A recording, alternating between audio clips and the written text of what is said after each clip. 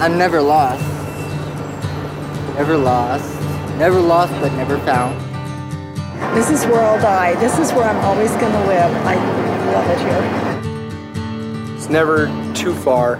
It's never too close. It's where you want to make it. Home has a new meaning in the last 3 years. I can open up. I can cry. I can laugh. The place you decide to kind of protect and cherish. Home is what you make it, and we make a happy home, and that's what we do. Watch TV naked, cook naked, just be naked emotionally and physically. Wherever you can be naked. Family makes a home. It's not just a house. I think that home can be like anywhere. Like for a person, it doesn't have to be necessarily a place. Anywhere I'm at is home.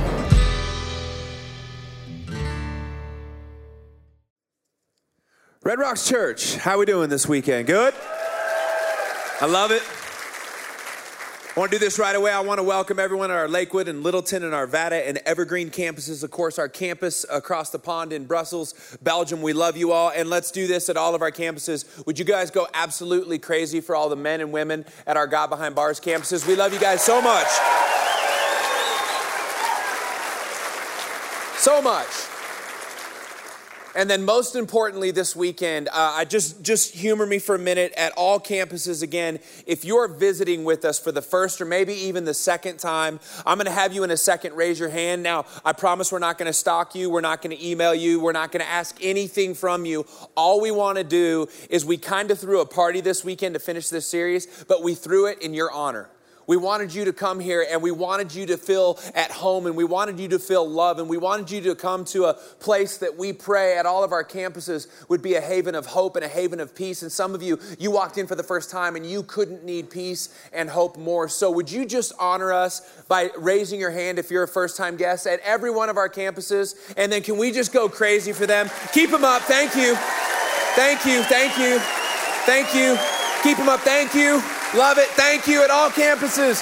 We love you guys. Come on. Let's go. Come on. Come on. Yes.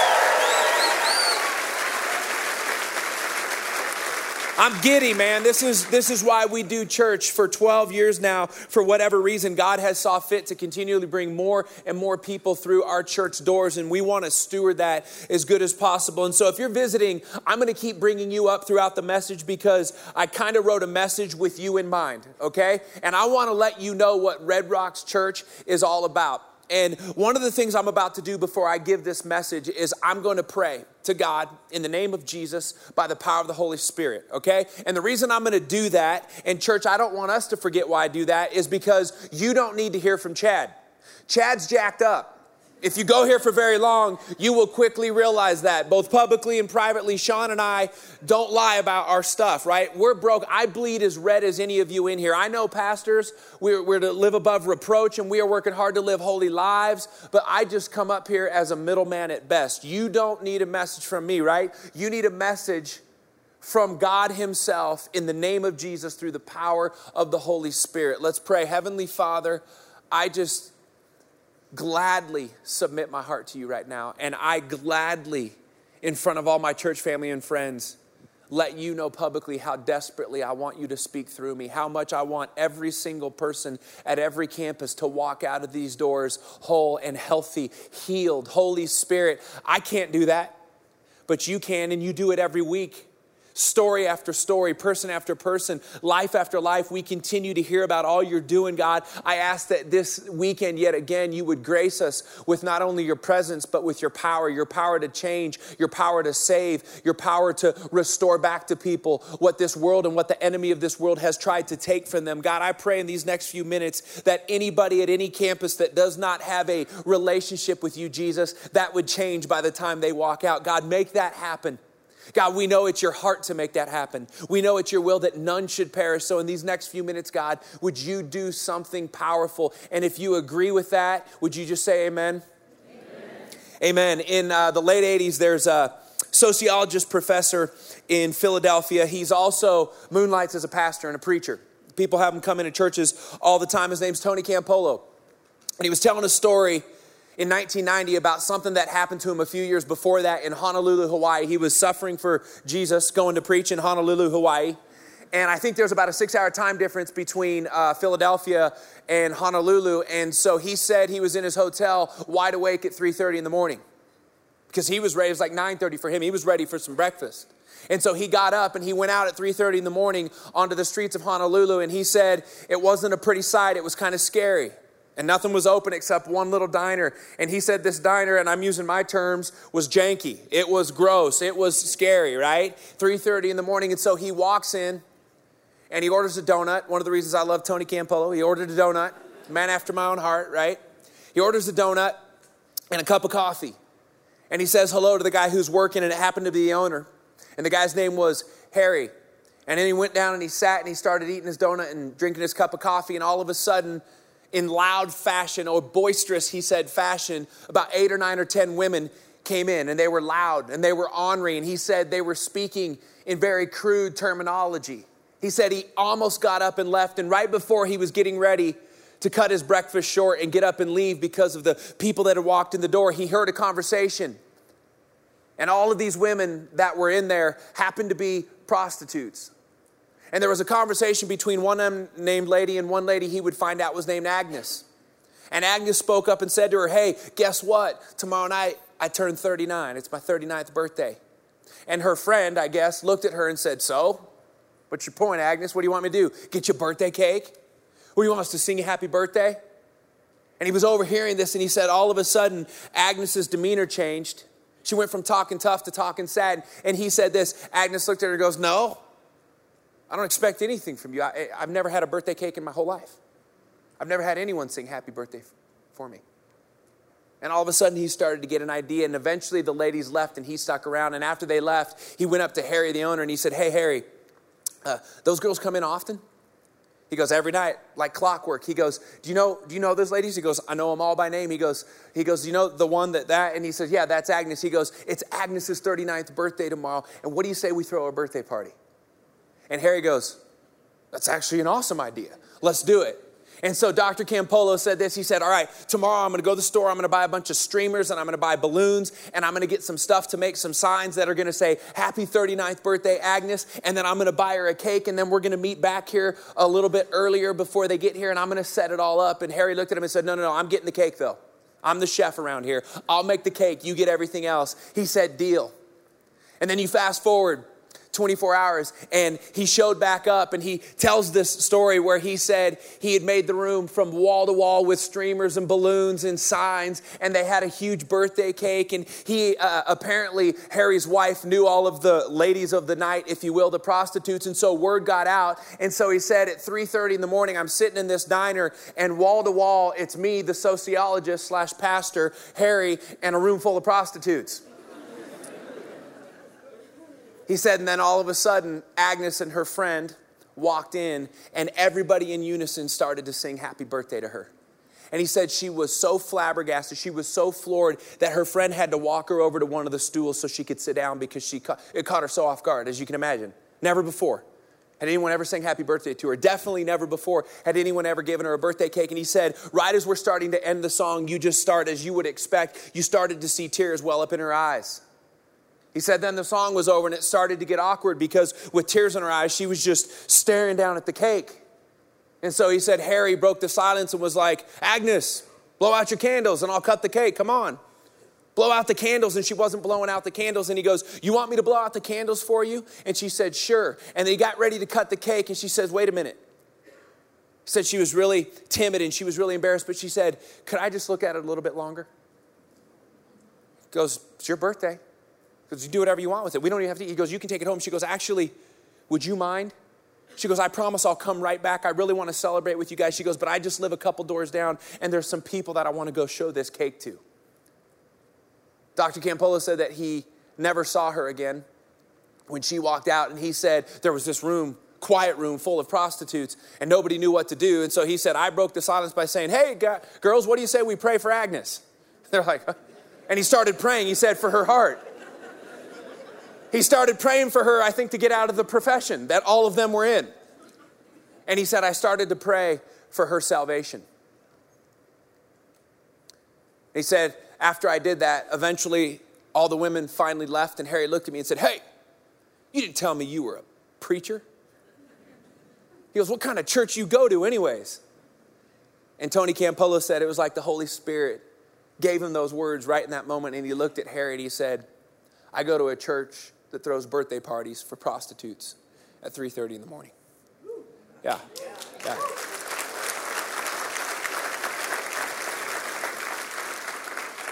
And Harry goes, no, you don't. He goes, there's no church like that, right? And Harry said this, he goes, because if there was a church like that, I'd go to it.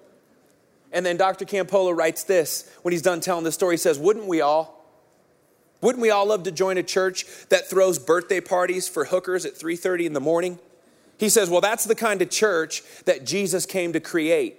I don't know where we got the other ones that are so prim and so proper, but everybody who reads the New Testament, he says, will discover a Jesus who loved to party with hookers and with all kinds of left out people.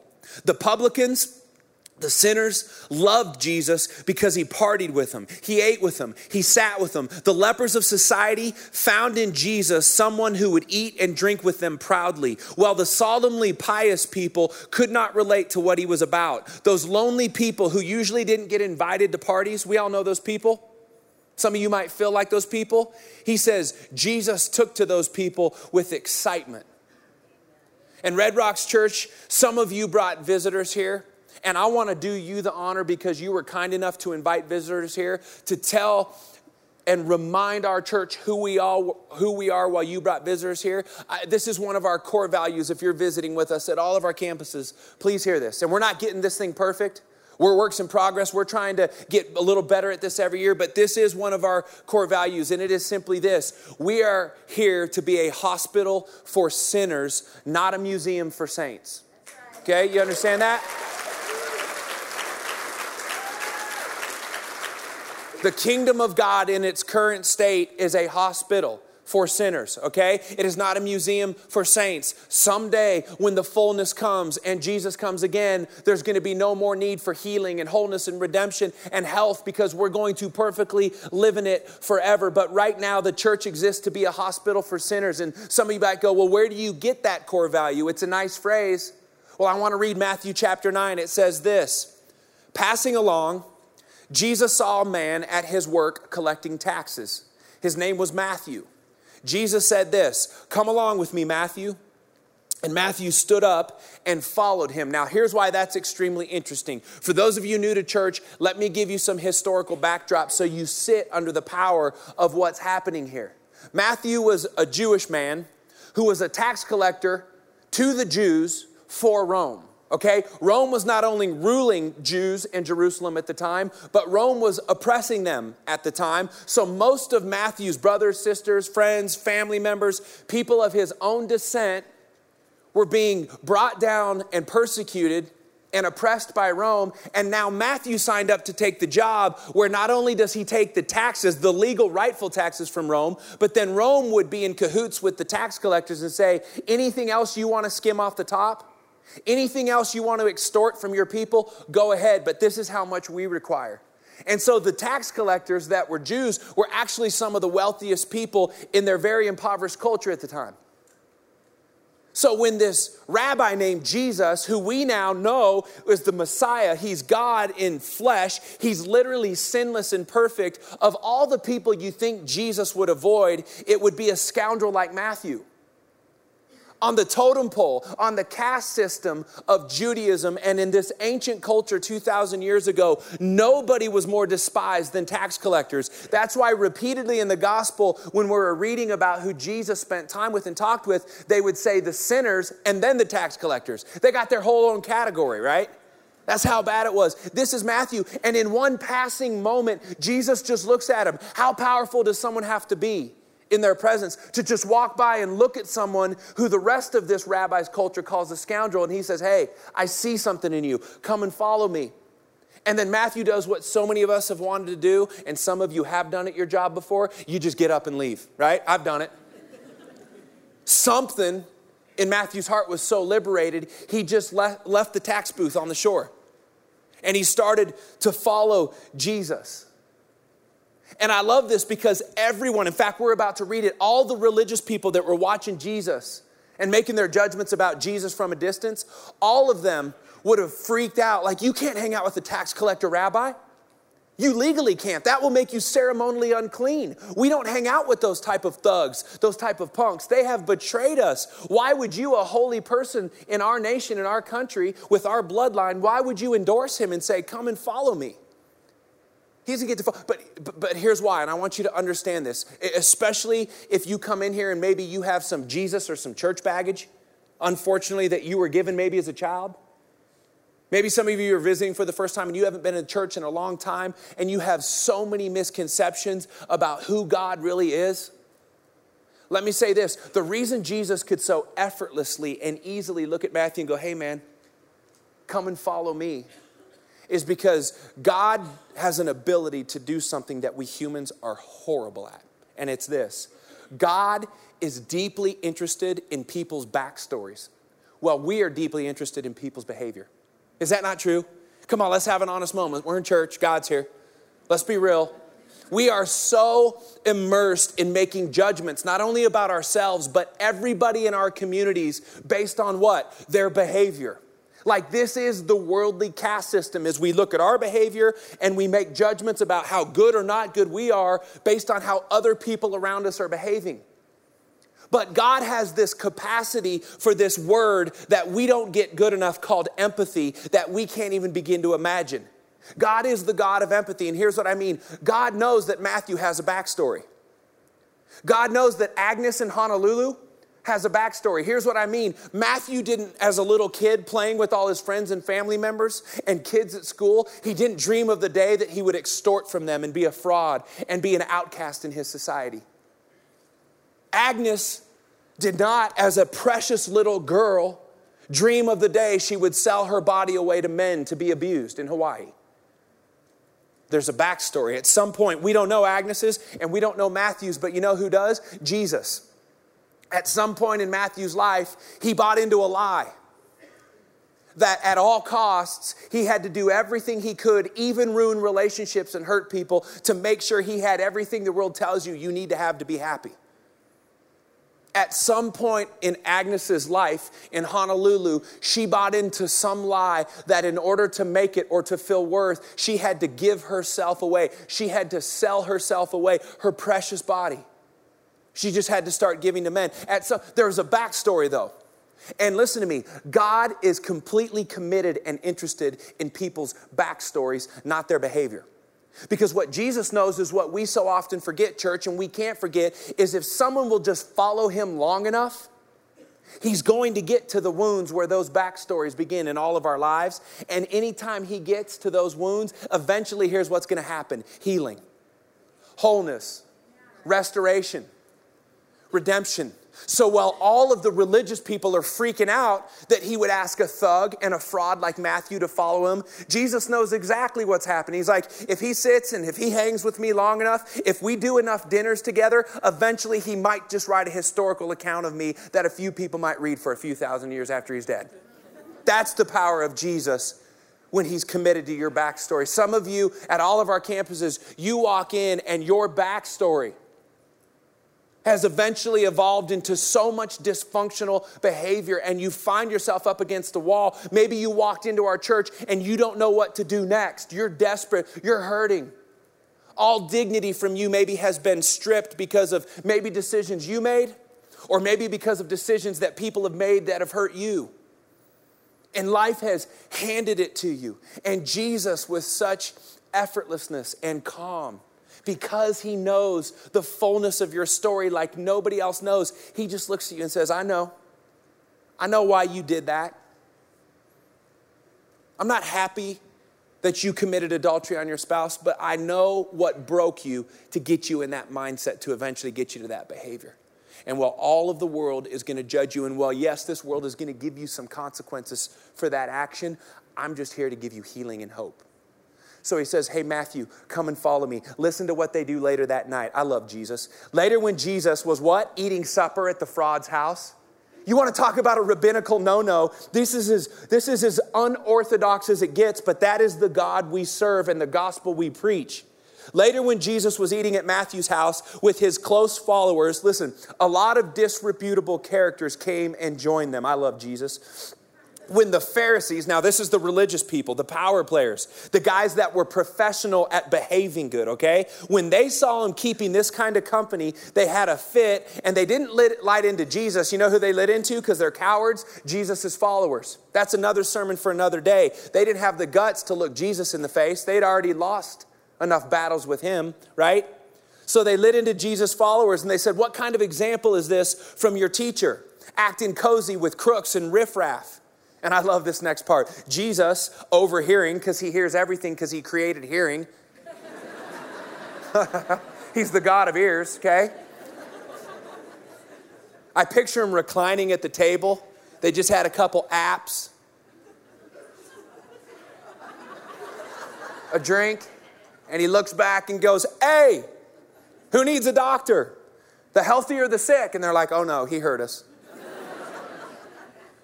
The sick need a doctor? He's like, yeah, that's why I'm here. I'm the doctor. I'm the great physician.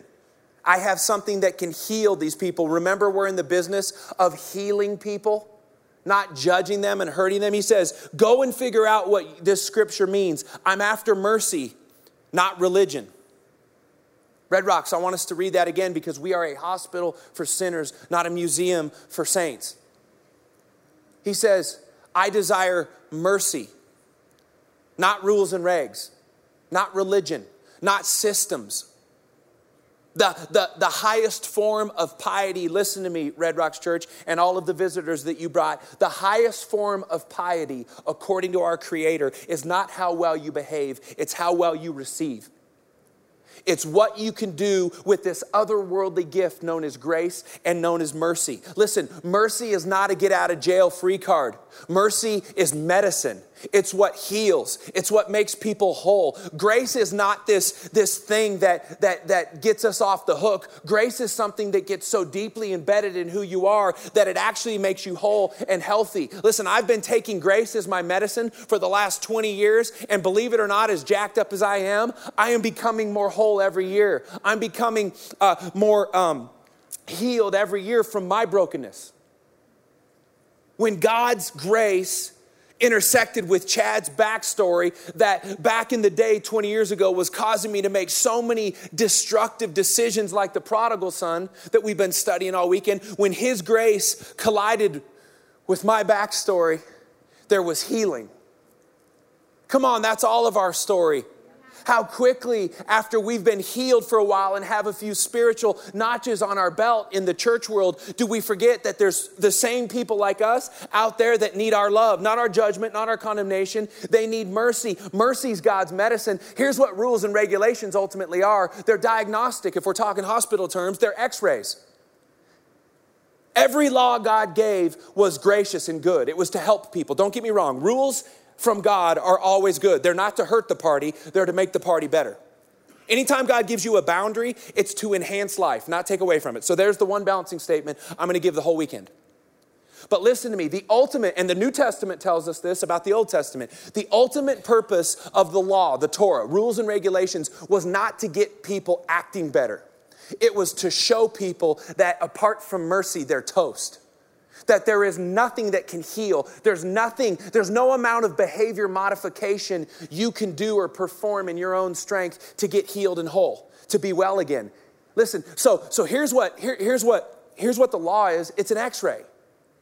It's a law is to be held up as a picture to go, look, see your heart right there? There's a little fracture there. That needs to be fixed.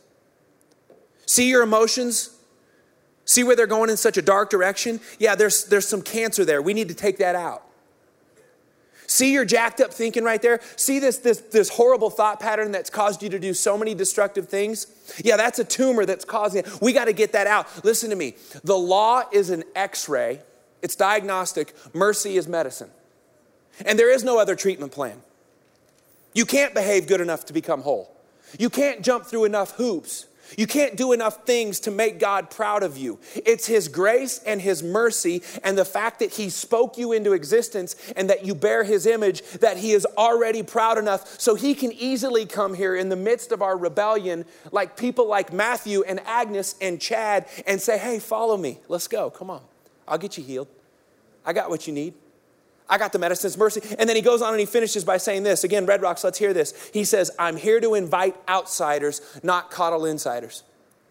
The ultimate purpose of our church is not for us to be here long enough to get what we think we deserve. The ultimate purpose of the church is to come and meet and be encouraged and mobilized to go out and show people what medicine looks like, to show people mercy, to show people grace, because that is the only thing that will ever heal anyone.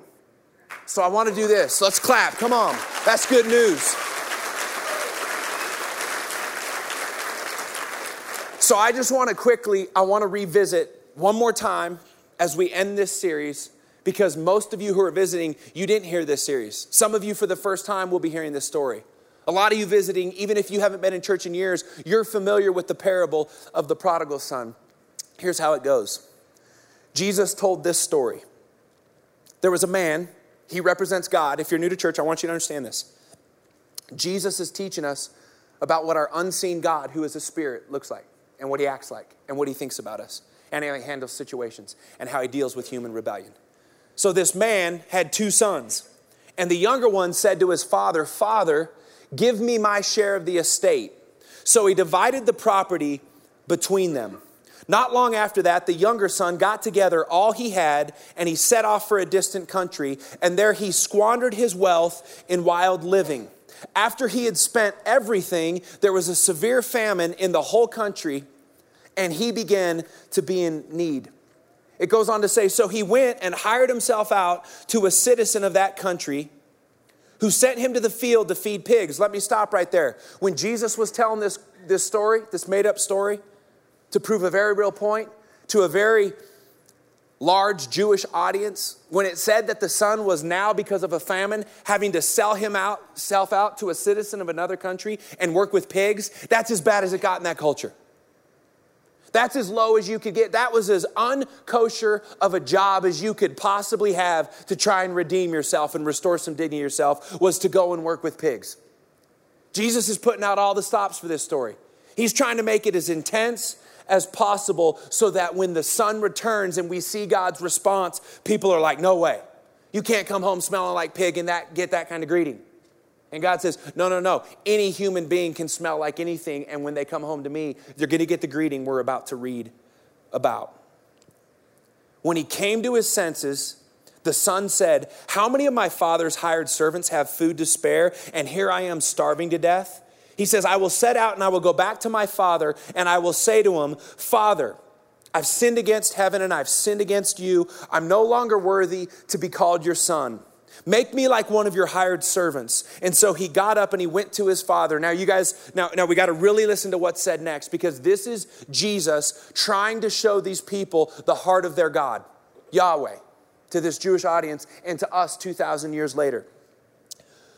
Well, the kid, the rebel, the young punk who thought he could live life better away from his father than with his father, who used his father to go and rebel against his father, well, he was still a long way off. The father saw him. Now, stop right there before we read the rest. If I'm the dad, I stand at the porch with my arms crossed and I talk smack the whole way he's coming home during his walk of shame.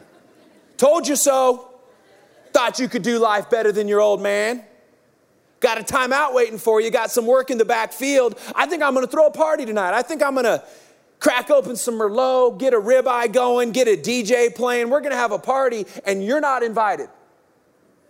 Because if you're going to come back to this house, this isn't going to happen again. So you go to your room, or in fact, you go back to the room with the rest of the slaves, right? That's what we think as parents is like. We got to teach, we got to instill in them. For whatever reason, Jesus goes, this isn't God's response to human rebellion. Here's God's response to human rebellion. Again, this isn't Chad's take. I'm just reading it.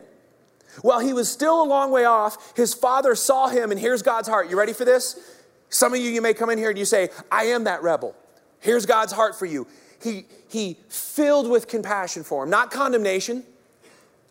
That's what probably I, as a father who had been betrayed by my son, when my son said, I don't like your house, Dad, give me my money and I'm going to go out. I said, okay, you're getting some condemnation coming home. I'll bring you back because I'm still your dad. Not our God. No. He's filled with compassion for him. Why?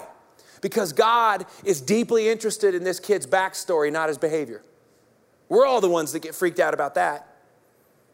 God loves his backstory. He has compassion for him. Now listen to this. This is where it gets scandalous in the Jewish culture, and we're going to talk about it. So he runs to his son. He throws his arms around him and kisses him. And here's why that's scandalous. Sean talked about it about 3 weeks ago, but if you're visiting with us, back in that culture, men didn't run. The older you got, the less you ran. And here's why. Everyone, men and women alike, wore robes back then. And they weren't into showing leg. I know times have changed, but they didn't show leg back then. And for a man to run, he would have had to have pulled up his robe. And it would have been completely for a man, especially a man with an estate. It would have been completely undignified for his father to run towards him. And yet for the father, it's not even an option. Well, this rebel's still a long way off. He pulls up his robe and he sprints to his son and he throws his arms around him and he gives him a kiss and a hug. And can I just tell you, if you've been sold a bill of goods about religion, or maybe you've been told some things about Jesus or God that aren't true, can I tell you, here's how beautiful the gospel is that we come here every week to celebrate. Our God, the one who holds the stars in his hands, the one who speaks galaxies into existence, the same God that tells the ocean where to start and where to stop. The same God that owns every cattle, the Bible says, on 1,000 hills. The same God that spoke you and me into existence and could take us out in one spoken word is the same God that will choose to become as undignified as he possibly has to restore dignity back to his kids. That's the God we serve. Anything you've heard that's remotely different from that, listen to me, it's just not true. We serve a God who will become as undignified as he has to become to restore your dignity back. And the Bible makes it very clear why. There's one motive. It's real simple. He just loves you unconditionally and passionately. That's it. That's it. Nothing more, nothing less, Red Rocks Church. And if you go, well, I don't know, that doesn't sound right. He's deity, we're humans. Why would a God lower himself to do that for a bunch of rebels like us? Look at the cross. What's more undignified than a sinless human being who has done nothing to bring guilt upon himself, getting beat and stripped naked and mocked and maimed and a crown of thorns put on his head? And ultimately by some thug Roman centurion soldiers, 9-inch nails being pierced through his hands and through his feet, drugged through the city, being laughed at. He doesn't fight back. He doesn't call down angels. He doesn't do some grand miracle to show him he's still in charge. He quietly, like a lamb before the slaughter, is silent. He just sits there and takes it. And why? To restore dignity back to you and me. 2 Corinthians 5 puts it really simple and beautiful. He, Jesus, who knew no sin, became sin for you and me. Here's why. That we could become the righteousness of God. That we could be reinstated into the house when we least deserve it, when we're least worthy of it. On our absolute most rebellious and worst day, he became sin for us so that we could be the righteous. Let me put it this way. He who was perfectly dignified his whole life became fully undignified so that we who are fully undignified could be perfectly redignified. That's the gospel. That is how awesome Jesus is. That's how much he loves you. And on this kid's worst day, when he's coming home, taking the supposed walk of shame, do you know what the Father's final response is to him? It's the whole reason we did this week, a party. For the Son, in the Son's name. The son said to him, Father, I've sinned against heaven, banned at all campuses. You guys can come out. I've sinned against heaven and I've sinned against you. I'm no longer worthy to be called your son, which honestly, all that's true. All that's true. But the father said to his servants, he didn't even hear the son try and say sorry. He's just so excited he's home. And the same is for you. This is Jesus going, this is the God you serve on your worst day. He's not even trying to hear your rap sheet. He knows your rap sheet. He knows your backstory. He knows your behavior. You don't need to waste time with that. He doesn't even hear it. He just says, quick, bring the best robe, not a robe. Again, if I'm the dad, bring a robe. He's like, no, quick, bring the best robe. He's lost his dignity. He came home naked. My son doesn't come home naked and dirty. Quick, get the best robe. We're going to restore dignity back to him. We have been given, the New Testament says, in Christ, a robe of righteousness.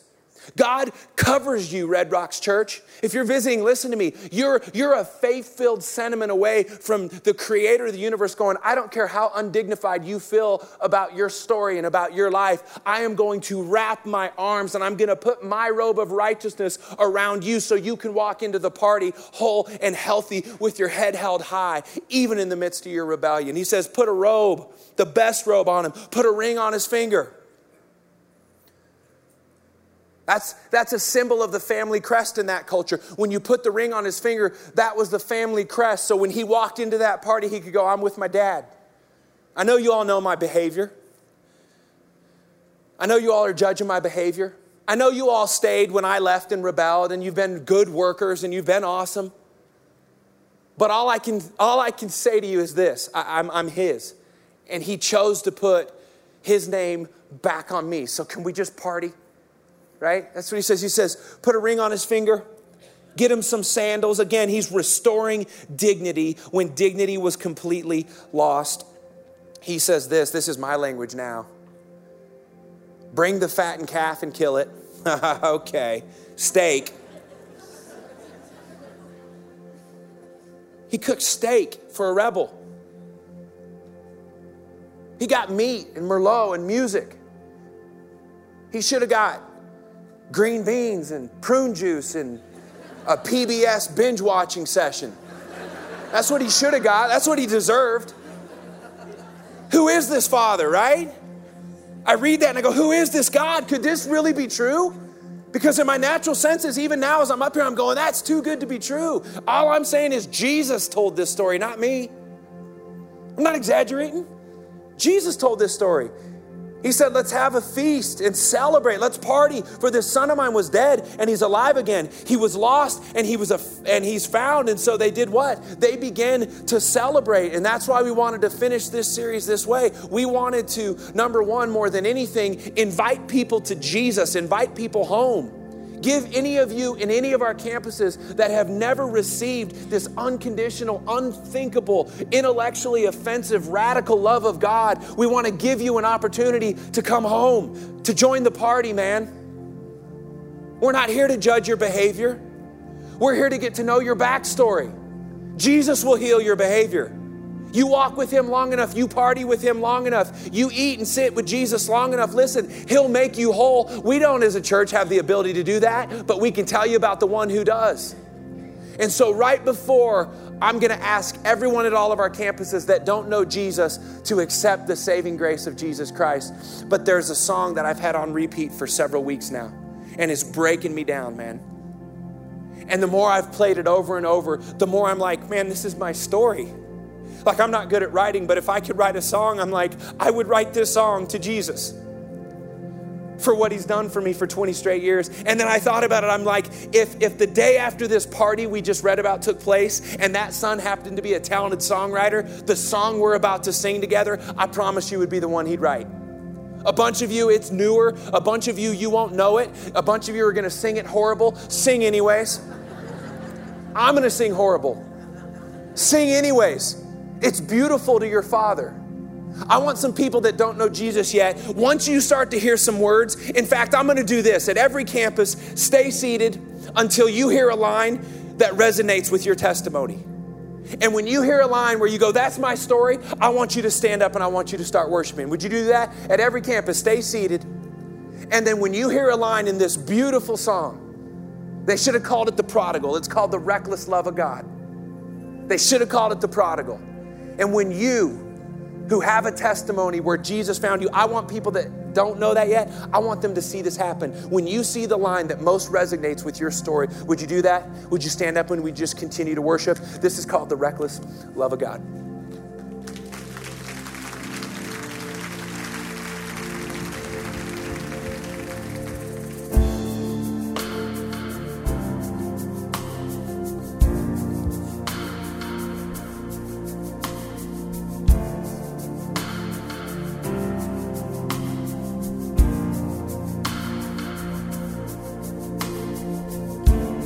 Before I spoke a word, you were singing over me.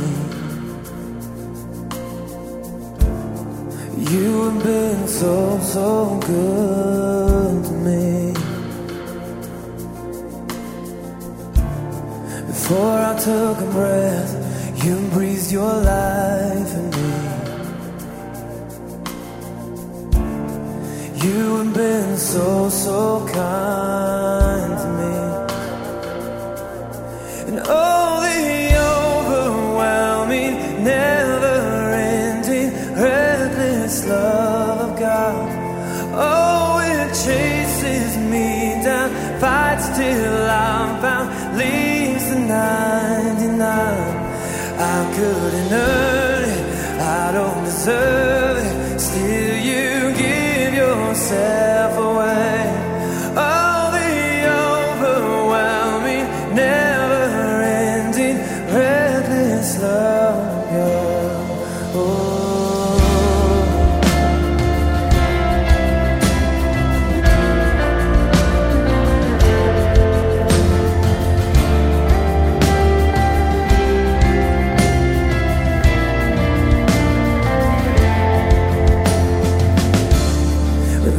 Your fault, still your love fought for me. You've been so, so good to me. Yes, Lord. But I felt no worth, you paid it all for me. You've been so, so kind to me. Oh, the overwhelming, never-ending, reckless love of God. Oh, it chases me down, fights till I'm found, leaves the 99. I couldn't earn it, I don't deserve it, still you give yourself away. Oh,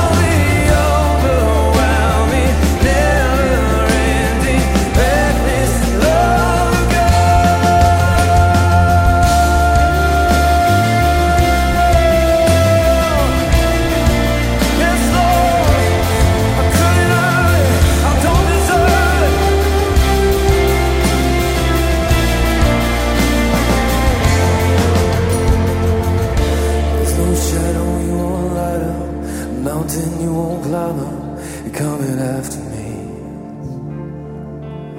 There's no wall you won't kick down, lie you won't tear down, you're coming after me. There's no shadow you won't light up, mountain you won't climb up, coming after me. We believe that, Jesus. There's no wall you won't kick down, lie you won't tear down, coming after me. Come on, church, we sing it out. There's no shadow you won't light up, mountain you won't climb up, coming after me. Yeah. There's no wall you won't kick down, lie you won't tear down, coming after me. No shadow.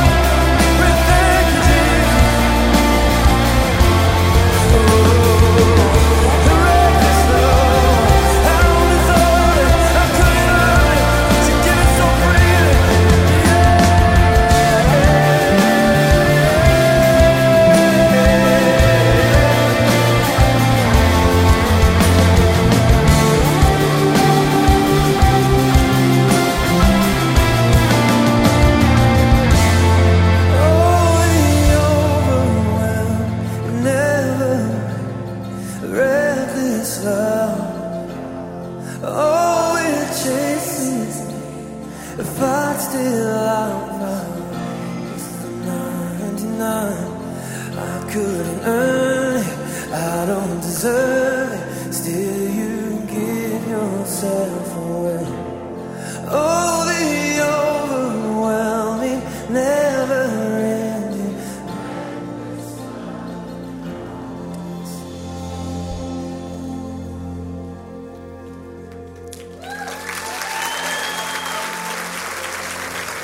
Please stay standing at all of our campuses. This is why right now we ultimately do church. There's a whole bunch of reasons to do church. Trust me. This is the ultimate reason, is to throw parties for people when they least deserve it, knowing they can't earn it. And a bunch of you already know that. You've already received that. You're constantly receiving that day after day. I'm one of you.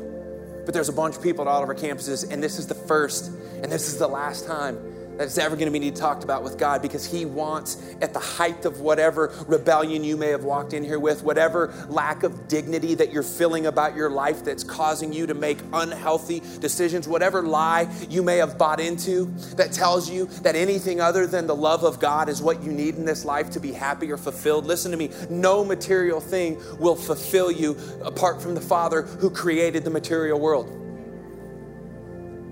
And man, someone offered me this 20 years ago, and I'm just even having flashbacks of when I was in a church much like this, and I walked. This was old school, man. They made you, I'm not going to make you do this. They made you walk down to the front, man. They made you take the walk. We called them altar calls because you came down to the altar for your life to be altered and all the other cliche things. And I remember making that walk. I was a 23-year-old punk at the height of my rebellion, man. The night before, I remember I was at my ex-girlfriend's sorority house. And I had just done multiple lines of cocaine. And I'd popped some ecstasy earlier that night. And normally what I would do on a night like this, after a party like that, is I would go home and I would go Colorado, even though I lived in Missouri. And in order to fall asleep from all of the uppers, I would smoke some weed so I could fall asleep. And that night I couldn't fall asleep, and I didn't smoke any weed. And I just sat in my recliner in the house that I rented as a 23-year-old punk rebel high kid, and I stayed up all night. And I literally was like, man, I'm living with pigs right now. I have everything the world tells you you need to have to be happy. And I'm miserable. I have incredible family, incredible parents. I drove a BMW, which is hilarious because I was a shoe store worker. I put all my money into looking good. I couldn't afford it, right? It's silly. And I'm sitting there and I'm having this moment of like, my parents are so less cool than me and so happier than me. And for my whole life, I watched them love Jesus. And I said, you know what? Tomorrow, I'm walking into a church, still probably a bit high. Who cares? Who cares what people think? God's there. He's going to meet me. He's going to run to me. And that's exactly what he did that day. And for 20 straight years, I've walked through troubles. I've walked through suffering. I've walked through very hard times. And I've had Jesus on my side the whole time. And I am far from perfect, but I am whole and I'm healthy. And I stand up here with dignity, and I don't deserve it and I didn't earn it, but I got it because Jesus came and said, man, I know your backstory, dude. I'm not focused on your behavior. Just start following me and you'll get healthy and whole, but you got to follow. So at all of our campuses right now, if you want to follow Jesus, let me just tell you a few simple things that we believe about Jesus. Number one, we believe that every human being on planet Earth has this blood disease called sin. It's cancerous, and the only doctor is Jesus. And the church is the hospital where he does some of his most precious work, and you came into that. The Bible says all of us have sinned. You're in good company in this room. Whatever campus you're at, all of us have sinned and fallen short of the glory of God. But here's the good news. We are justified, ready for this? Freely by the grace and redemption that comes through Jesus Christ. Romans 6 says that the wages of sin, which we're all sinners, is death. That's bad news. But the Bible tells us Jesus, when he rose again, conquered death, so that if by faith we would receive this medicine called mercy and give God our sin, he'll take that transaction. He will throw our sin as far as the east, the Bible says, meets the west. He will throw it into the sea of forgetfulness. Some people might make you pay for your mistakes. You ready for good news? Jesus, this man Jesus, will not make you pay for your mistakes. He forgets them. We don't, he does. So don't put your hope in people. Put your hope in Jesus. If you want, the Bible says, if you'll call upon the name of the Lord, you shall be saved. If you confess with your mouth and you believe in your heart that Jesus is this man that I just got through talking about, if you call out to him right now and say, forgive me of my sins, come into my heart, do you know what? Done deal. And the Bible says he not only comes into your heart, he fills you with his spirit. So you start walking, thinking, acting, talking like him. And over time, it is a beautiful thing. You start to welcome wholeness. Dignity starts to get restored. Healing starts to take place emotionally, physically, spiritually, intellectually. It's a beautiful thing. If you want that right now, would you proudly put up your hand at all of our campuses? We want to celebrate with you. Keep them up. It's the best decision of your life, man. Best decision of your life. Best decision of your life. Keep them up. Best decision of your life. Best decision of your life. Best decision, ma'am, of your life. Best decision of your life. Yes. Yes.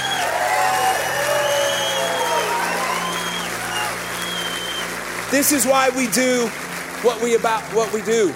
Now, again, I'm going to do this. We want to go out swinging. That's my theme at home with my kids. Finish strong, baby. We want to go out swinging. So now we're going to play a song you're all familiar with. And can we just do this before we go out? And at all of your campuses, I don't even know. Did we have a strobe light in here earlier? I almost had a stroke backstage waiting to come on here. I was like... Right? We're gonna proudly let those things go. You're gonna go out at all your campuses. There's gonna be food. There's gonna be fun. Stick around as long as you want. We would love to party with you. If you're visiting, we would love to shake hands and get to know your name. You guys ready to go out swinging, singing this song?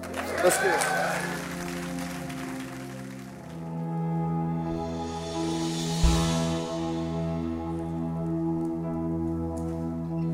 See his body breaking. I see his fingers bleed. I see the darkness tremble at the ground below his feet.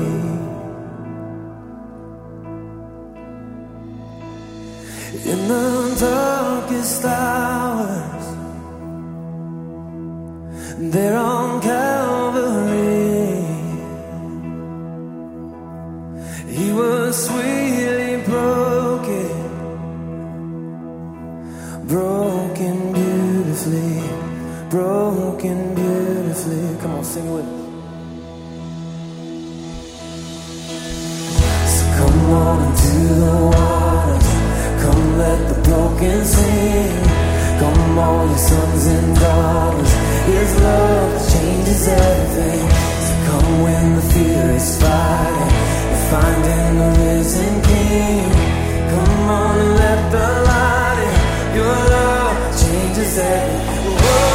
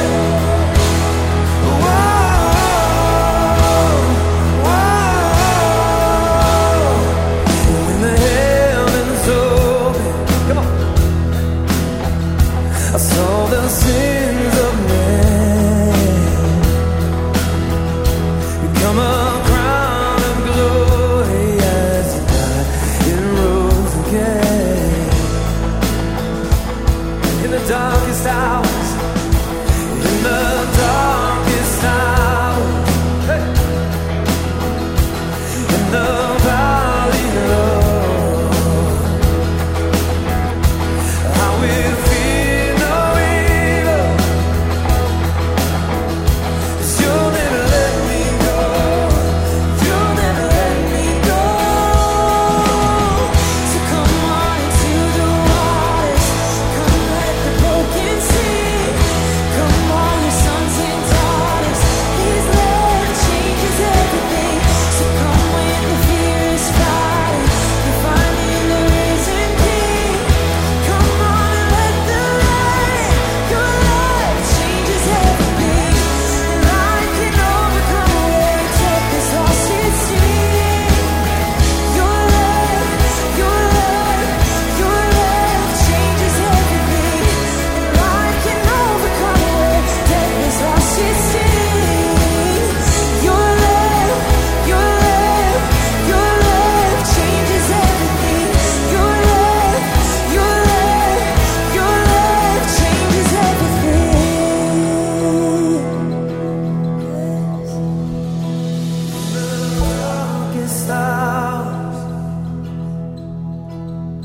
in the valley low. Come on, sing it. I will fear no evil. I will fear. It sounds so good. You'll never let. You'll never let.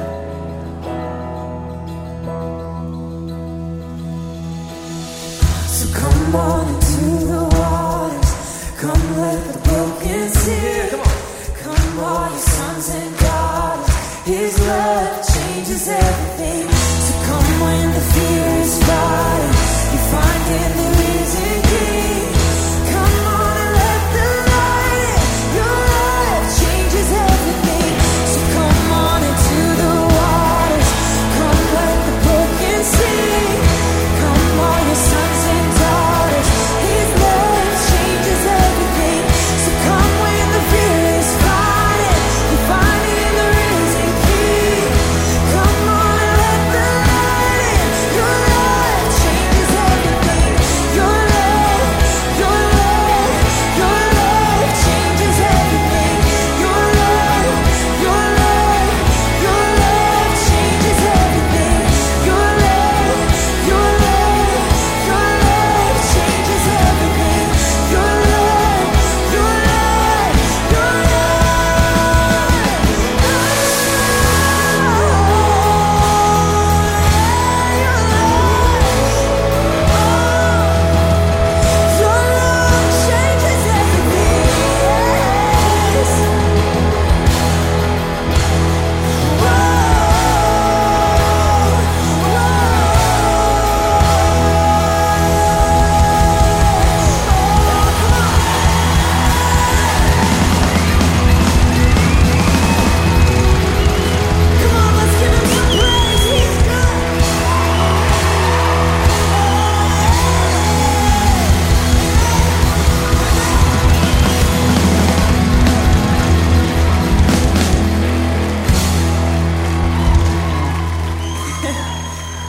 Amen. Amen. God's good. And we love you guys so much. Man, this has been such a good day. If you guys need any extra prayer today, we've got an awesome prayer team over here. Otherwise, man, hope you have a great week. Let's party. We'll see you back next weekend.